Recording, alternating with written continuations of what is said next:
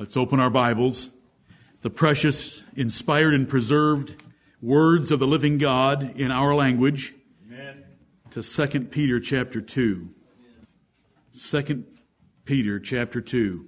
All Scripture is given by inspiration of God and is profitable for doctrine, for reproof, for correction, for instruction in righteousness, that the man of God may be perfect, truly furnished unto all good works. Right. This Bible that we have in our hands truly furnishes us unto everything that we need as the children of God in this world. We have come to the fourth verse of 2 Peter chapter 2, and we have a long sentence. And this long sentence runs from the beginning of verse 4 to the middle of verse 10, and so we just have one sentence to cover in this second assembly. And I read this one sentence to you. For if God spared not the angels that sinned, but cast them down to hell, and delivered them into chains of darkness, to be reserved unto judgment, and spared not the old world, but saved Noah the eighth person, a preacher of righteousness, bringing in the flood upon the world of the ungodly, and turning the cities of Sodom and Gomorrah into ashes, condemned them with an overthrow, making them an example unto those that after should live ungodly, and delivered just Lot, vexed with the filthy conversation of the wicked. For that righteous man, dwelling among them, in seeing and hearing, vexed his righteous soul from day to day with their unlawful deeds. The Lord knoweth how to deliver the godly out of temptations, and to reserve the unjust unto the day of judgment to be punished. But chiefly them that walk after the flesh in the lust of uncleanness, and despise government. May the Lord bless the reading of His Word. That is the full sentence given to us by the Holy Ghost. The fact that we have verse divisions that are somewhat different than the conclusion of that sentence, I don't care. They are a useful little address system that was given just 500 years ago for us to be able to find verses more easily. I should say just 300 years ago.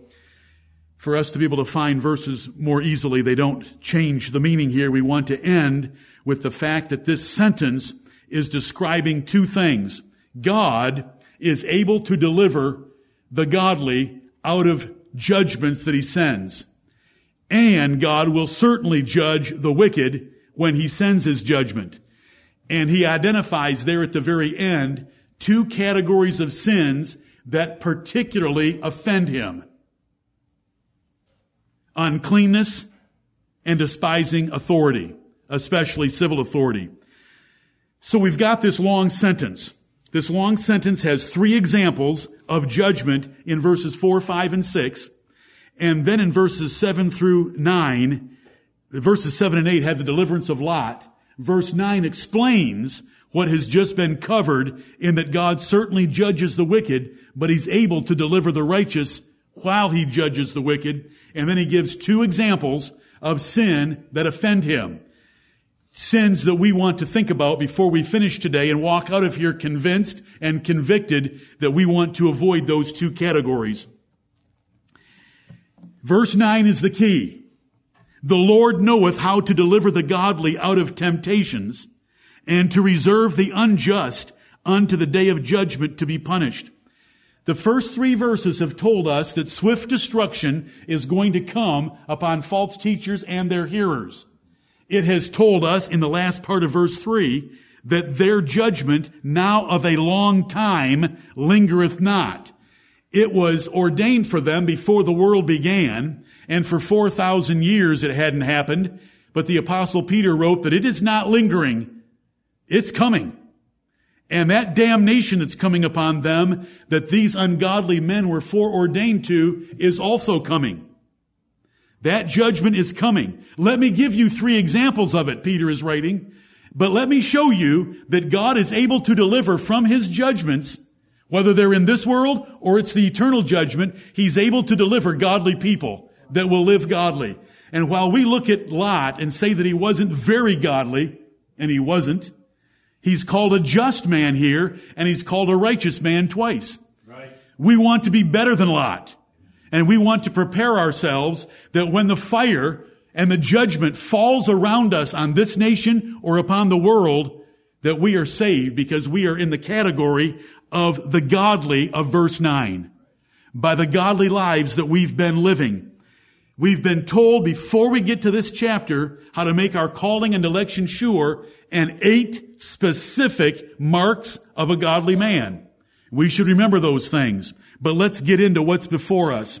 Damnation has just been mentioned. It is not slumbering. God's damnation of this world and of wicked men is not asleep. It is coming. And chapter 3 is going to be about it coming with a fervent heat that's going to melt all the elements. And in light of that fact, what kind of lives we ought to be living. That's the same lesson really that is here in front of us, except our overall context of chapter 2 is false teachers. Judgment's coming upon them. Judgment's coming upon the world. There's going to be a day of judgment, and wicked men will be punished. We can be delivered. We can be saved. The Lord knows how. That's comforting. The Lord knows how. Lot was saved even though Lot didn't deserve it. He was saved for Abraham's sake. There were angels that were saved. Noah and his family were saved, though we don't know of any reason why 7 of them were saved, except for Noah. Noah found grace in the eyes of the Lord. Mrs. Noah didn't. The 3 sons didn't. Their 3 wives didn't. The Bible never says a commending thing about them. It's Noah. But the Lord knows how. Let's be such in our families, in our own personal lives, and in our church that the Lord will save us. This is sound doctrine that is no longer endured. Right. Everyone knows these Bible stories, but these Bible stories don't belong on a flannel graph board. These Bible stories don't belong in a Bible story book unless the truth were told. We need to be reminded of these things constantly. Peter said, as long as I'm alive, I'm going to remind you of such things, and so I do so today. The Bible says, in a prophecy from Paul to Timothy, in 2 Timothy 4:3, the time will come when they will no longer endure sound doctrine. No one wants to hear about angels being thrown out of heaven for pride and ambition. No one wants to hear that the entire world was suffocated by water. No one wants to hear that Sodomites and their families and their children and senior citizens in Sodom and Gomorrah were burned up. They don't want to hear that. They hate that message. The time will come when they will no longer endure sound doctrine, but will heap to themselves teachers having itching ears. And they shall turn their ears away from the truth and be turned unto fables. And in so many pulpits today, fables are going down. This is sound doctrine. These are real events that took place as an example of a real event that's coming, and we're in between them, and we should change our lives to be ready for that coming event. Lord, help us to that end. I am so overwhelmed. I wish there was someone else to preach this message that I could sit and shout amen to every right statement that was made, because I don't know how to communicate with your souls the gravity and the solemnity and the severity of God's judgment that came in the past and that is coming in the future. There is such a disconnect between these verses and what we see and feel and hear around us. I sat with my wife yesterday morning on the porch, looking at the beautiful blue sky and the beautiful green foliage and how it has just exploded, and a beautiful Japanese maple and a beautiful magnolia tree, and the world rushing back and forth, to and fro. Everybody has money. Everybody has time. It's the weekend. Let's go have some fun. They're lovers of pleasures more than lovers of God. And it's all around us, in our houses, on what used to be called the boob tube. Hollywood's pulpit, the television, whatever you want to call it, on the internet. Everything is a click away. You can engage in any form of uncleanness or despising government that you want to with a click of your mouse and your smart television that now knows your mouse. It's all there. There's nothing to tell us judgment's coming, even in the Lord's providence of the weather. His weather is a witness of His goodness. The weather is a witness of His kindness. Right. And we sit there and we were just basking in it and yet overwhelmed with this message right here. No one wants to think this. They just rush on the treadmill of life, pushing the up arrow a little faster, a little faster. I want to make a little bit more money. I want to have a bigger house. I want to be more popular. I want to get higher in the organization. I want to have more fun. I want more time off. I want to travel. I want pleasure. Push, push, push for more and more of those things. And the Lord's coming to burn this place up. Do we believe it? There's a disconnect. What I mean by a disconnect is, you wouldn't want to hear what I said to Sherry, because I was illustrating it to her by a metaphor. I talked to her the way that Asaph was thinking in Psalm 73 when he said, all of this is in vain. I said, Sherry, I can't get up and preach that tomorrow. That's not true. You know that's not true. Sherry, look at that blue sky. That blue sky is so gentle and so beautiful and comforting and warm and loving. And God put that sky there. He can't be doing this kind of stuff. We have to make a choice by faith, don't we? Amen. That we're going to believe the Bible, and we're going to stand against everyone that never, ever preaches on a passage like this. I can promise you that Joel is not unloading on the city of Houston this morning of what God did to Sodomites in Sodom and Gomorrah, what He did to the entire world in the flood, and describe it, and what He did to the angels, and what He's about to do to Houston. You know, someone may say, why do you pick on Joel so much? It's very easy. Joel has made himself the nation's pastor. How can I help it?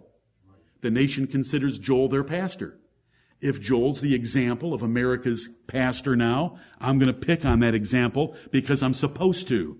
Right. The Bible tells New Testament ministers to name names and to call out false teachers and to identify them. And so we do it. And he's a great example. I can promise you that he isn't saying anything like this passage teaches.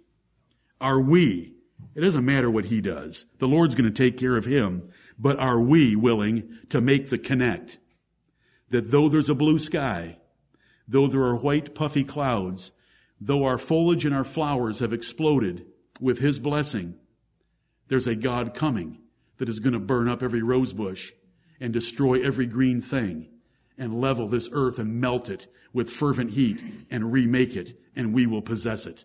Right. That's the truth of the gospel. The truth of the gospel is not just Jesus dying on the cross. It's Jesus dying on the cross to save us from what's coming. Because the Bible says He died on the cross to save us from the wrath that is coming. Amen. There is wrath coming. So we have 3 examples. We have one sentence, 3 examples quickly. Verse 4 are the angels. For if God spared not, look at that word spare. It's in verse 4, it's in verse 5. For if God spared not, we think of God and they preach God, and when we think of God that He's always sparing, He's not always sparing. He spares sometimes. We're thankful for this sparing. Romans chapter 8 and verse 32. Who spared not His own Son, but delivered Him up for us all, how shall He not with Him also freely give us all things? God does not spare forever. His wrath burns and it will break forth. It is called the long suffering of God, but it has not happened yet. And His long suffering is for us to repent and to get right and to live the godly lives that we should. And chapter 3 will teach us that in verse 9 and in verse 19 very carefully. Verse 9 and verse 15 of chapter 3.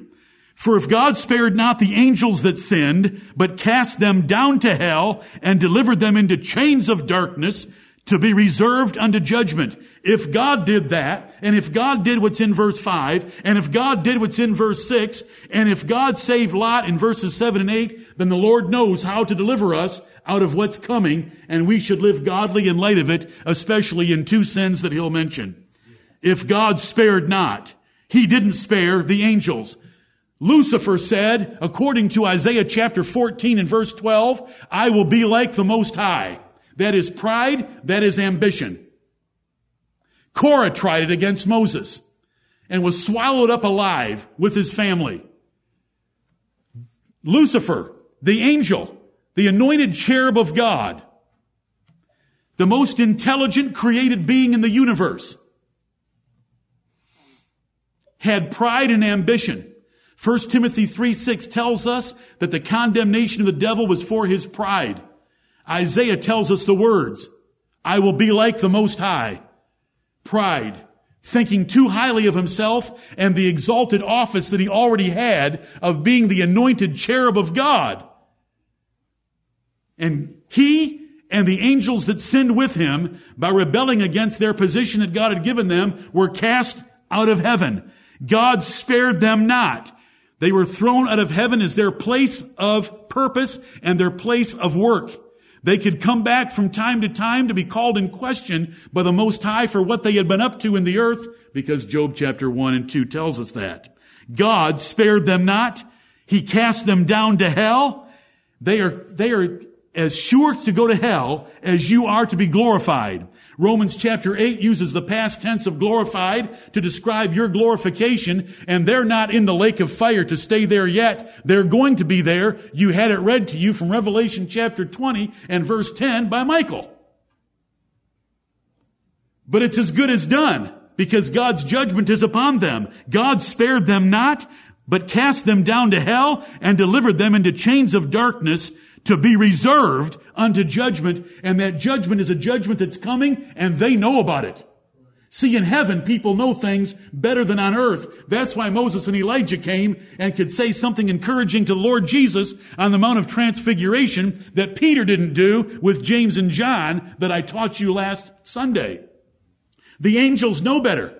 When the fallen angels, the devils, were on earth, they would run and worship the Lord Jesus Christ. Why didn't men run and worship the Lord Jesus Christ? Because men didn't know him like the angels knew him. They knew he was the Son of God. They would say as they laid on the ground in some person that they had taken possession of, we know thee who thou art, thou Holy One of God. Why don't we? Why don't men? I hope we do here in this assembly. We know thee who thou art the Holy One of God. Art thou come to torment us before the time? See, they know there is a time coming. They are reserved in chains for that time in which they will be tormented forever and ever in the lake of fire. They know it all. I mean, about their judgment. It's too bad they don't know about repentance, because they have none. And they don't repent. They continue to work against the Lord Jesus Christ, and the wrath just continues to rise and rise and rise. And when it falls upon the devil and his angels, and it falls upon this world, it will consume all in its way. If God spared not, those angels are greater in power and might than us by a long ways. Right. You know, you open a history book, and you can read about the impeachment of Richard Nixon, the President of the United States of America. Somebody gets fired, your general manager, a vice president, an EVP at your place of employment gets fired. And there's memos flying back and forth, and everybody's at the water cooler talking about some superior or some senior officer of your company being fired. Oh, please spare me the waste of my eardrums. Why in the world would you even care? Somebody retires from a baseball team. Some football coach quits or moves to another team. Oh, it's all the buzz. What about the buzz of this event? Why isn't this event mentioned anywhere? These beings are far greater in power and glory and intelligence than we are. They are closer to God. They had a sin. It was just pride. Listen, it's American pride. Aren't we supposed to be proud of American pride? God hates pride. Right. Humble yourselves and be a servant. They didn't want to be the anointed cherub and the angels of God. They wanted to be like the Most High. God threw them out of heaven, consigned them to chains. They are reserved to the great day of judgment, and they'll be burned up, and they know their torment is coming, and they get to think about it every day. That's verse 4. No one wants to talk about it. It's very real. How many millions? We don't know. We just know it's millions. A legion could be in one man. What is your name? Jesus said. I love our Lord Jesus Christ. You know, there's a devil, a whole host of devils in this man who's worshiping the Lord Jesus. He's naked. He's lived in the cemetery. Jesus said, what's your name? My name is Legion, for we are many in one man. You know, we could talk about this for a long time, and it's not necessary. I just hope that you'll think about it. No history book is going to tell you about this event. You know, I don't even think that the history books at Christian universities include this event. But if you really want to talk about world history, there's something that took place before the world was formed in Genesis chapter 1, and it's in 2 Peter 2:4, and it's an enormous event. And Peter is pulling it forward for us. See, he knows that you already know this. Where did the devils come from? Where did the fallen angels come from? Why are there elect and holy angels, and there are fallen and sinful angels called devils? Peter knows all that, but he's bringing it forward because we need the reminder that there is a God of judgment, that when someone stands up and opposes the God of heaven, their creator, there are serious consequences to pay, and those words do not do justice to what is coming. They are going to be tormented day and night forever and ever in the lake of fire for pride and ambition.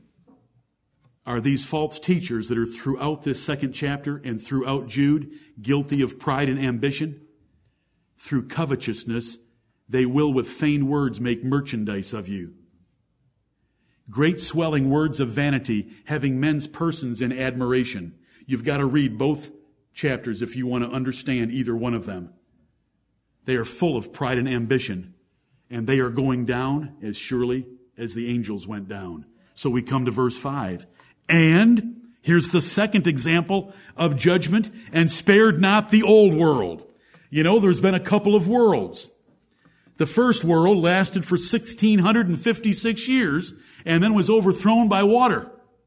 And spared not the old world, and that's all of its inhabitants. Brother Newell read those verses to us from Genesis chapters 6 and 7. But saved Noah, the eighth person, that's meaning there were 7 others saved, a preacher of righteousness, very different from ministers, false teachers, false prophets, and ministers of unrighteousness. A preacher of righteousness bringing in the flood upon the world of the ungodly. So it started in heaven, where God showed his judgment on his enemies, and then it came to earth 4,500 years ago. He drowned the place. He suffocated it. Every person. It didn't matter that you were a child. I can't believe the nonsense that I have to read every day, that if a child dies in an accident, or a child dies in an event, or a child dies in a bombing, that it's more important than an adult dying by an accident or by a bombing or whatever. It's just the turned upside down mentality of a modern person looking at the world. Right. God doesn't make any distinction like that whatsoever, ever. They all suffocated. You know, in my younger days, there's a sermon preached on this subject that has this noise in it in the recording.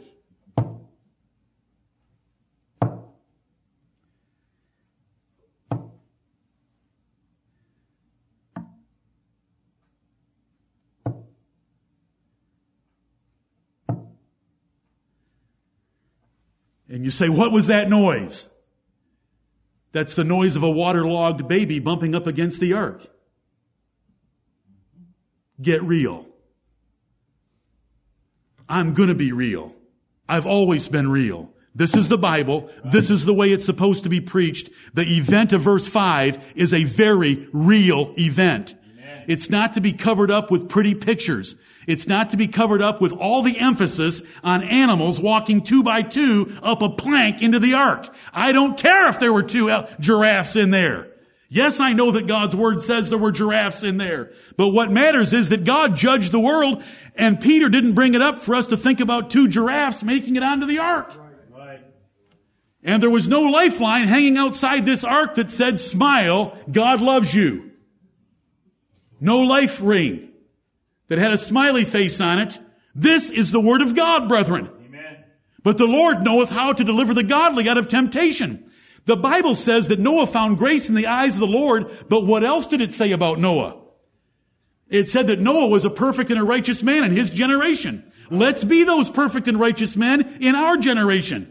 Let's preach the word of God real. Let's preach the truth. Let's live the truth, and let's recover the truth when we fail the truth. We're always in one or more of those categories.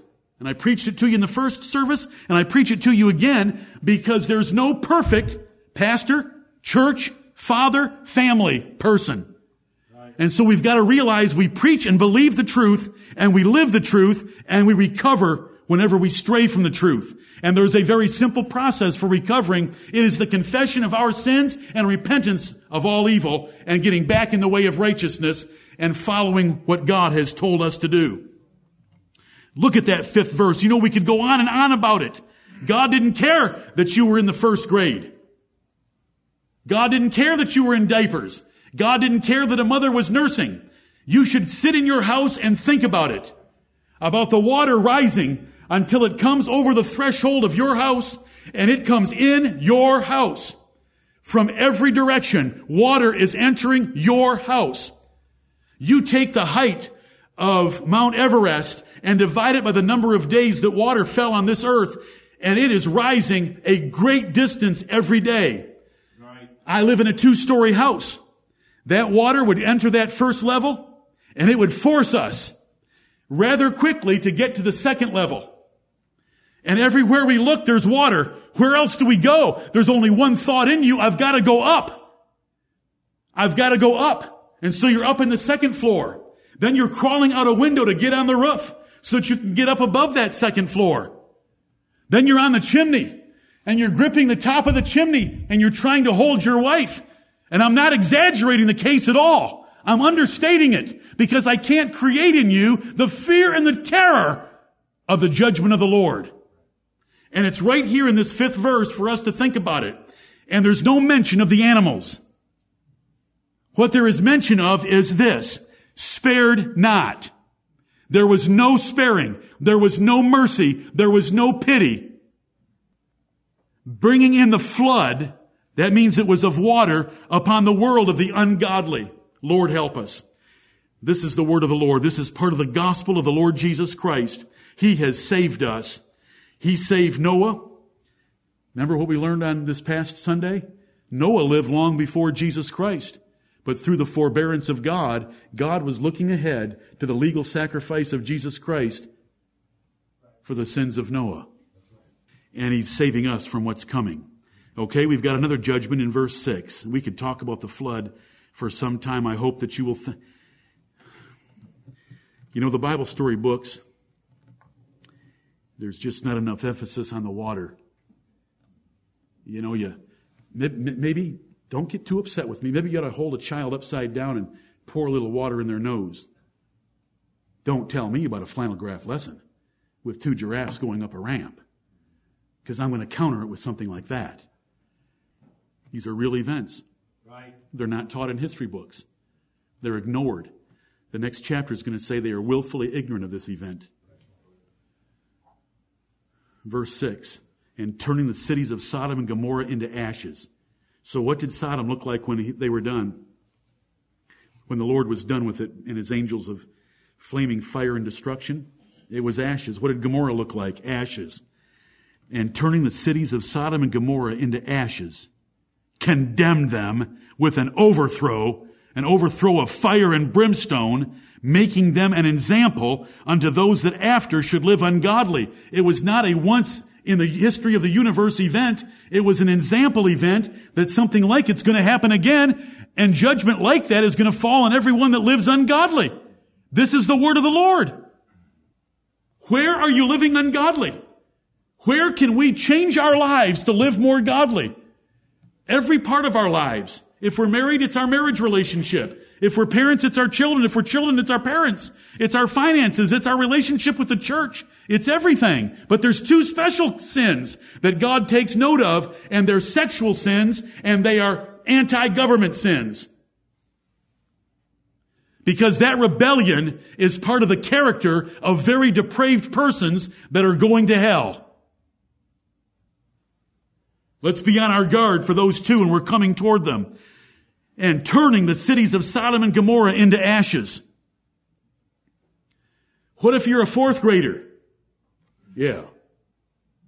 You're sitting at your desk in Sodom. You've brought the teacher an apple. You got an A on your spelling test. What happened in Sodom? The steel legs of the desk melted as the child's legs melted. Have you ever heaped up a great heap of wood because you want to have a bonfire for your family? I mean, you just gather it for a long period of time and you have this mountain of wood and you can't wait. You want it to look like a blast furnace going up. By the way, Abraham, when he got up in the morning, he went out and Sodom looked like a blast furnace with the embers racing up into the sky. And after you have this bonfire with your family and you go to bed, you know, the embers keep on burning and you go out there in the morning and, wow, there ain't nothing left. There's only this little pile of ashes because all night long it continued to burn. It burned up the cities of Sodom and Gomorrah. What kind of ungodliness were they guilty of? You know, gay Christians. There is no such thing. There are repentant gay that are Christians. They say that Sodom and Gomorrah were judged by God because they weren't hospitable. They didn't open the hotel doors for the angels that came. But the Bible tells us very different things. Right. That they were exceeding great sinners before the Lord of heaven, and they went after strange flesh because the angels came in the presence of male human bodies. They wanted to get those angels because they hadn't known them yet. Those guys hadn't been into their gay bars yet for them to know, and so they wanted to know them, and they were desperate to know them, and they basically tried to tear Lot's house apart to get to those two men. But the God of heaven, the God that we worship in this church, and the God that is hardly known anymore even in this nation of America, burned up that city and all those men, their wives, their children, their puppy dogs and cats. God didn't care about the goldfish that got boiled instantaneously in a goldfish tank. And all you little doggy lovers, your dogs got torched like a hot dog, except there wasn't anything to eat. They got burned up. They were turned into ashes. And I'm not trying to make it worse than it is, but this is serious because Peter's bringing it up to tell you that the damnation that is not slumbering and the judgment that now of a long time is not lingering is for real. And there are these three examples. He turned the cities of Sodom and Gomorrah into ashes. He condemned them with an overthrow. God showed his opinion of the Sodomites. Why are they called Sodomites? Where did the word sodomite come from? But an inhabitant of Sodom that did what? They were homosexuals.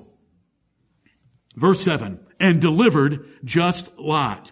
Now when it says just Lot, it doesn't mean that it delivered only Lot. The word just there is not being used as only because they also delivered Lot's wife and Lot's two daughters. The word just is being used there in the way that we understand it. He was a just and a righteous man. Lot was one of God's elect. God was forbearing the sins of Lot because of the future death of the Lord Jesus Christ, just like he was Abraham and Noah. And delivered just Lot, vexed with the filthy conversation of the wicked. The conversation there does not mean filthy joke-telling at the water cooler at a place of business. It means a manner of life, a lifestyle, a filthy, dirty, abominable, perverse lifestyle of the wicked of that city. Delivered just Lot. God saved Lot. Because down in verse 9, it's going to say the Lord knoweth how to deliver the godly. Well, verse 7 is an example of another godly man. Yes, he was godly to a degree, but he compromised in his life. He took his family towards Sodom. He moved into Sodom. He let them go to Sodom schools, and he let 3 of his daughters marry 3 of the young men of the city of Sodom. That makes up the 10 that Abraham begged for in order to preserve the city of Sodom, in order to preserve his nephew and family. But those 3 son-in-laws that married 3 of his daughters laughed him to scorn because of his compromise as a Christian of the old covenant. That's where the 10 come from. Right. Abraham quit when he got to 10 because he thought he had it made. But when Lot went to get those 3 son-in-laws and their wives, his own daughters, they weren't interested. They had seen too much compromise in their lives. They had watched too much Sodom television, listened to too much Sodom radio. They'd been to all the Sodom stores and they shopped at the Sodom mall. They went to the Sodom high schools. Everything was Sodom. They laughed him to scorn. Your religion doesn't have any. There's no God in your religion like that that's going to burn us up. God delivered Lot, vexed with the filthy conversation of the wicked. Only a righteous man gets vexed with filthy, ungodly, unlawful deeds by sinners. And we want to be vexed, but we want to go beyond Lot. We don't just want to be vexed. We want to get away from what's vexing us. We want to avoid it and make a difference. We don't want to touch the unclean thing. We want to get away. Vexed. Do you remember in Ezekiel chapter 9? This is the church of God. In Ezekiel 9, God called the angels that had the care for the city of Jerusalem and told them to come to him for a meeting with their weapons of slaughter, their slaughter weapons. Then he called for an angel that had an inkhorn. And he told the angel with the inkhorn, Ezekiel 9 is short and easy. He told the angel with the inkhorn, go through the city of Jerusalem and find everyone that sighs, S-I-G-H-S, sighs and cries because of the wicked things that are done in that city, and mark them with your inkhorn. Put a mark on them. And then he told the angels with their weapons of mass destruction, their slaughter weapons, to go through the city and kill everyone that doesn't have that mark. That's Ezekiel 9. It's a wonderful family devotion. You could get something out like a sickle. Anybody have a sickle hanging in their garage? The sigh? You got one? I don't anymore. Get some weapon out like that, because Ezekiel 9 teaches us that those that were saved were those that were vexed, those that were sighing, and those that were crying for the abominations being done around us. And there are reasons for us to be sighing and for us to be crying in 2015 in America. The change that has happened in my little lifetime in the last 30 years is mind-boggling. As this nation rushes toward the drain hole of the cesspool of ungodliness. But the Lord delivered Lot. He was vexed with the dirty conduct of the wicked. That's what filthy conversation means. And then in parentheses, for that righteous man, he was not only legally righteous, he was righteous enough that his conscience was smiting him at the junk that was going on around him, but he didn't have the courage to stand up and be a real man. He didn't have the courage to stand up and be a real father, a real husband, to tell his wife that she couldn't shop at the mall, to tell the girls that they had to be homeschooled, they couldn't go to the local high school, they couldn't hang out at the mall, they couldn't have worldly friends from down the street. He didn't have that courage, but he knew it was wrong. He had got himself into a mess because he wanted to advance his family, and his family's income had gone up. They had a big house. They had lots of cars. The kids had four-wheelers. They went to the best schools. And how in the world do you tell your family that you're going to flush all that down the toilet and you're going to move out and take over a mobile home? How do you do that? Abraham could do it. Abraham said, family, pack up. Where are we going? I don't know. Well, how far is it going to be? Don't know that either. But it's going to be a long way, so get ready. And Abraham took off and did it. And every one of us fathers had better be like that. Right. You say, well, I've made mistakes as a father, and the consequences of so. Every father in the Bible's made mistakes. So what do? Do you grovel in it? Do you let it overwhelm you? Do you let it beat you? We preach and believe the truth, we live the truth, and we recover the truth whenever we fail the truth. Amen.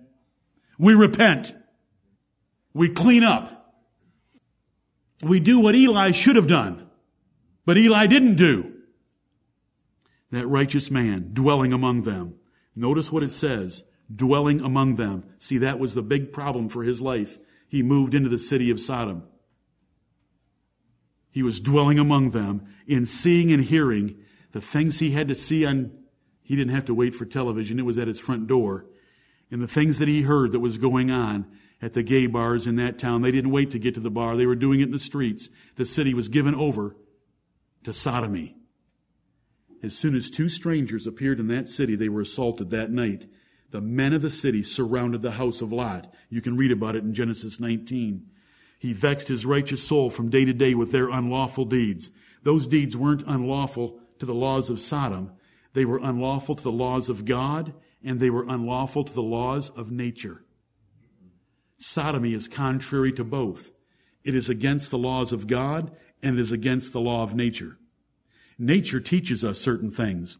The Bible tells us in 1 Corinthians 11, nature teaches us that men should have short hair and women should have long hair.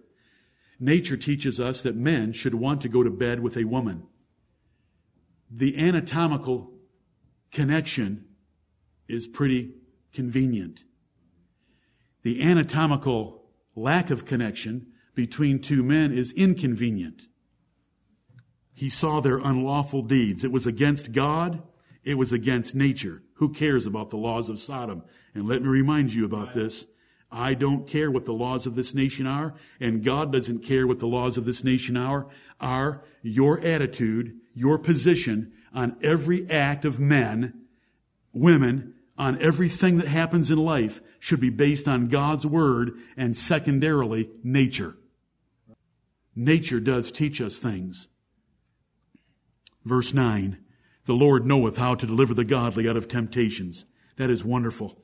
There are elect and holy angels that were delivered out of verse 4. There is Noah and his family delivered out of verse 5, and Lot was delivered out of verse 6. The Lord knoweth how. He did it in all kinds of ways, didn't he? He came and told Noah, build an ark.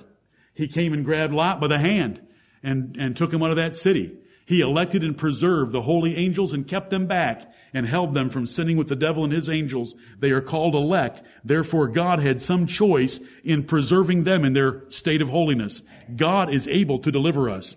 Are there other examples? I gave you one earlier today. When Nebuchadnezzar sent his armies and destroyed Jerusalem, did Jeremiah do okay?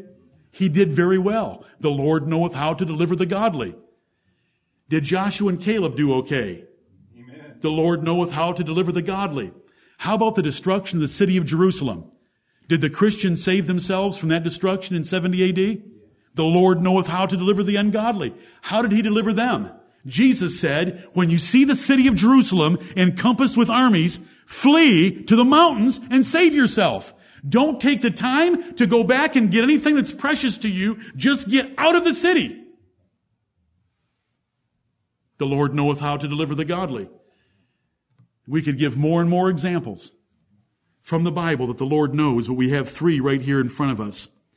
The Lord knoweth how to deliver the godly out of temptations. Those temptations, there are affliction and trials and punishments brought upon men by God. A severe or painful trial or experience, an affliction, a trial. The Bible uses the word that way. In some cases, it's not a seduction or enticement to sin, like we often think of the word temptation, but it's a temptation of trouble and pain brought in your life. There's a number of Bible examples, about 12 of them are listed in the outline. But look at the second half of verse 9. And to reserve the unjust unto the day of judgment to be punished. To reserve them means they are not going to get away. There is no way to escape the judgment that is going to come upon them. They are called unjust versus Lot being called just. The unjust have no regard for God. There is no vexing. They have no regard for the laws of nature. But these are unjust men, and they are reserved in that 9th verse unto the day of judgment. Now, there are days of judgment that occur in this world, like 70 AD, or the raising of Jerusalem by Nebuchadnezzar's armies, or the flood that came, and then there is the great day of judgment that is coming, that is the focus here, the day of judgment, primarily to be punished. They are reserved to it. They will not cancel their reservations. That is what's going to happen to them. And the Lord will bring that judgment upon them. He calls them the unjust. He calls those that are saved the godly. What we want to do is take verse 9 away with us, and every decision and choice that we make the remainder of this day and this next week until we come back into the sanctuary of God to be reminded again, let us choose to do what the godly would do, and let us avoid what the unjust would do. What would the unjust do? 2 sins are listed, and they are pointed out as being chief offenses against God. But chiefly, oh, you mean the sins of Sodom weren't all that you have under consideration here? No. But chiefly, when it says in the last part of verse 9 that God is able and will reserve the unjust unto the day of judgment to be punished, but chiefly 2 categories of sins at the top of his list that he will judge are those that walk after the flesh in the lust of uncleanness and despise government. 2 sins. The lust of the flesh of uncleanness is a broad category of sexual sins that includes sodomy, includes fornication, includes adultery, and I don't have time to chase all the Bible verses with you right now, but they're in the outline, and the outline is on the internet, on our website. It's a broad, large category of sexual sins. Look at 1 Thessalonians chapter 4, holding your hand. We're almost done. You can tell we're almost done. We're almost to the period. 1 Thessalonians chapter 4. In 1 Thessalonians chapter 4, the will of God is being explained to the Thessalonians. Verse 3, for this is the will of God. It's wonderful to know the will of God. Chapter 5, it tells us that the will of God is giving thanks in everything. Verse 18 of chapter 5, it's wonderful to know the will of God. In 1 Thessalonians 4:3, this is the will of God, even your sanctification. Here's how you can sanctify yourself and be holy. Abstain from fornication. Don't have sex with someone you're not married to. That every one of you should know how to possess his vessel in sanctification and honor. That's your body and your bodily parts that are involved in fornication. Not in the lust of concupiscence, that is sexual lust, even as the Gentiles which know not God, that no man go beyond and defraud his brother in any matter. The context has already been set, because that the Lord is the avenger of all such, as we also have forewarned you and testified, for God hath not called us unto uncleanness, but unto holiness. There's one example from the New Testament of the use of the word uncleanness as a broad sexual category, including fornication, including sodomy, including adultery, including pornography, including effeminacy, including everything that is unclean related to the sexual operation of your life and vessel. Now, what is the effect on our nation in the last 50 years of pulpit compromise? An explosion in uncleanness. Right. But chiefly, them that walk after the flesh in the lust of uncleanness. Moral impurity, sexual fornication or filthiness, or an act of it. And it's used throughout the New Testament and the Old Testament. It's a broad sexual category designed to catch, there's another one like it in the Bible called filthiness. Both of them are designed to catch anything that is not scriptural in the way of sex. Even fornication defiles the human body. That is why in Hebrews 13:4 it says marriage is honorable in all and the bed undefiled. Sexual sins are unique. When a believer commits fornication with an unbeliever, when a man, in 1 Corinthians 6 is the passage I'm referring to, goes to a harlot, he connects himself, who has the Holy Spirit dwelling within his body, and ties his body up with a harlot. And 1 Corinthians 6 condemns it on that basis, verses 12 through 20. Right. And we live in a whole generation of it. It's promoted through our media. It's talked about. The laws have been totally relaxed against it. You know, from the days of branding an A on someone that committed adultery, or in the days when someone that conceived out of wedlock was just looked upon in a despicable way. Things have changed drastically in 50, 60, 75 years in our nation, and it's a consequence of the pulpit and despised government.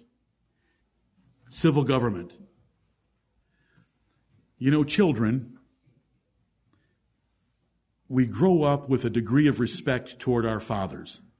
When we're little, they're big and strong. They know all the answers. They can fix the bike. They cut the grass. They're big and strong. They go to work. They come home. They do things that we can't do, and so we grow up and we have a measure of respect for our fathers. The government at 1600 Pennsylvania Avenue is farther away. And you don't like them taking your money. And you don't like them because of the people that write the news that you read putting a spin on it for their particular axe to grind. Nobody reports the news accurately. Right. They all report it with an agenda. And so each person goes to their particular source where they get the news presented to them in the way they like to hear it. And if you're going with a spirit of rebellion, that you already hate what's in Washington, then there are plenty of people to fill your ears and your eyes with despising government. And you are on the list for God to burn up when He comes back. But chiefly, them that walk after the flesh in the lust of uncleanness and despise government. Peter is going to go on and explain the despising of government in the second half of verse 10 and then the next two verses. Then he's going to go into the moral character of these false teachers and their followers in the verses that follow. But toward authority, they despise government. You know, as we leave today, we want to be convicted and convinced that God is coming back to judge this world because of His promise to do so. And it's going to be a judgment on the scale of the judgment of the angels, the judgment in the day of the flood, the judgment of the scale of what happened to Sodom and Gomorrah and the cities of the plain. We want to be like just Lot. We want to be like that righteous man, but we want to be better than that man. We want to separate more than that man did. And we want to look at two sins because of this sentence leading us to this conclusion, and that is sexual looseness of any kind. We have got to watch the things that we read, the things that we look at on the internet, the things that we look at on the television, any conversation that we have, the friends that you keep. Everything should be kept carefully guarding that there should be purity, sanctification in sexual matters, that all fornication is pressed away from us, that uncleanness is pushed away. I hate that. We have got to say those words. I hate that stuff. It's got to cause us grief. It's got to make us angry. And we've got to push it away and not pitch our tents toward it. In these mega churches around the country, this is not going to be preached at the television level. It's not going to be preached at the swimming suit level. It's not going to be preached at the beach level. It's not going to be preached at the health club level. It's not going to be preached at that level. But we have to dress our women modestly. We have to keep our thoughts restricted. The Bible tells us even to look on a woman or to lust after her beauty or to let her take us with her eyes is all wrong. Right. And so for the first two of these sins, we want to guard ourselves sexually and push it away. Not pitch our tents toward it. Not let it come into our homes. They will sneak it in everywhere they can. And they've been very effective at it over the last 50 years. There wasn't much fornication in Lassie. There wasn't much fornication in My Three Sons. There wasn't much fornication in Rin Tin Tin. We need to take a stand for modest clothing, television, activities, and guard against fornication, uncleanness, sodomy, and all the rest of it that's wrapped up in that big word of the lust of the flesh of uncleanness. And then we've got to love our government. We've got to be thankful for them. We've got to pray for them. They are doing less than what we deserve. We deserve far worse than what they're doing. We want to pray. We want to intercede for them. We want to supplicate for them. We want to protect them. We don't want to allow anyone to tell jokes about our present president. I know the temptation is there to tell jokes. I have every temptation that anyone in here has on either one of these sins. But we have got to be thankful, and we have got to protect them, and we've got to speak reverently. We've got to give them honor. We've got to pay our taxes, and we should do it as unto the Lord. We should remember that they are ministers of God to us for good. They protect our right to have an assembly like this today, to preach this subject matter today. Amen. They still protect us, and they will defend us, and they have defended. There are lots of things happening, and it depends on what news source that you have chosen to read so that you get a slanted bias. And I want to warn all of you, if you go to news sources that are slanted to give it to you the way that you want it, you are feeding a lust of pride and rebellion that God hates. They never report it honestly. Your reporters don't report it any more honestly than the liberal reporters report it. They report it with a grinding slant of twisting that knife to make us get upset and angry about government. We have such a blessing in this country of liberty and freedom, prosperity and peace. We can serve God like nobody else has ever been able to serve God. We have more free time. We have more of our income left to us. We have the total freedom to meet with brethren. We have the total freedom to assemble whenever we want to. We can declare anything from the Word of God. We should be the best Christians the world has ever seen because of our government. I can think of all the things that I dislike about what's happening as fast as you can think of them. I hope. But that doesn't justify any of it. What does the Bible say? When Peter, by the Holy Ghost, is getting down and dirty with us and coming after us to shake us about the judgment that is coming on this earth, he goes after sexual uncleanness and despising government, being disrespectful of civil authority and speaking evil of dignities. Let's oppose and fight temptation and sin in either one of those two directions. Let us be godly, and let us be more godly than Lot was. Let us even be more godly than Noah was. And in the use of our vineyards, and in the use of anything that comes from a vineyard, let us be very careful and guarded with that, because it got Noah into trouble as soon as he got off the ark. May the Lord bless us to realize that we should be living holy, sober, reverent lives in this world, because He is coming to burn it up. Christianity is a serious religion. Right. The gospel is a serious message of glad tidings and good things that Jesus Christ has done for us. And what makes the crucifixion of Jesus Christ such a good and glorious thing is that it saves us from that wrath that is coming. The greater you understand the wrath that is coming against sin and sinners, the more Jesus Christ shines as our Savior. May we live for Him this week. Amen. Amen. Please stand with me.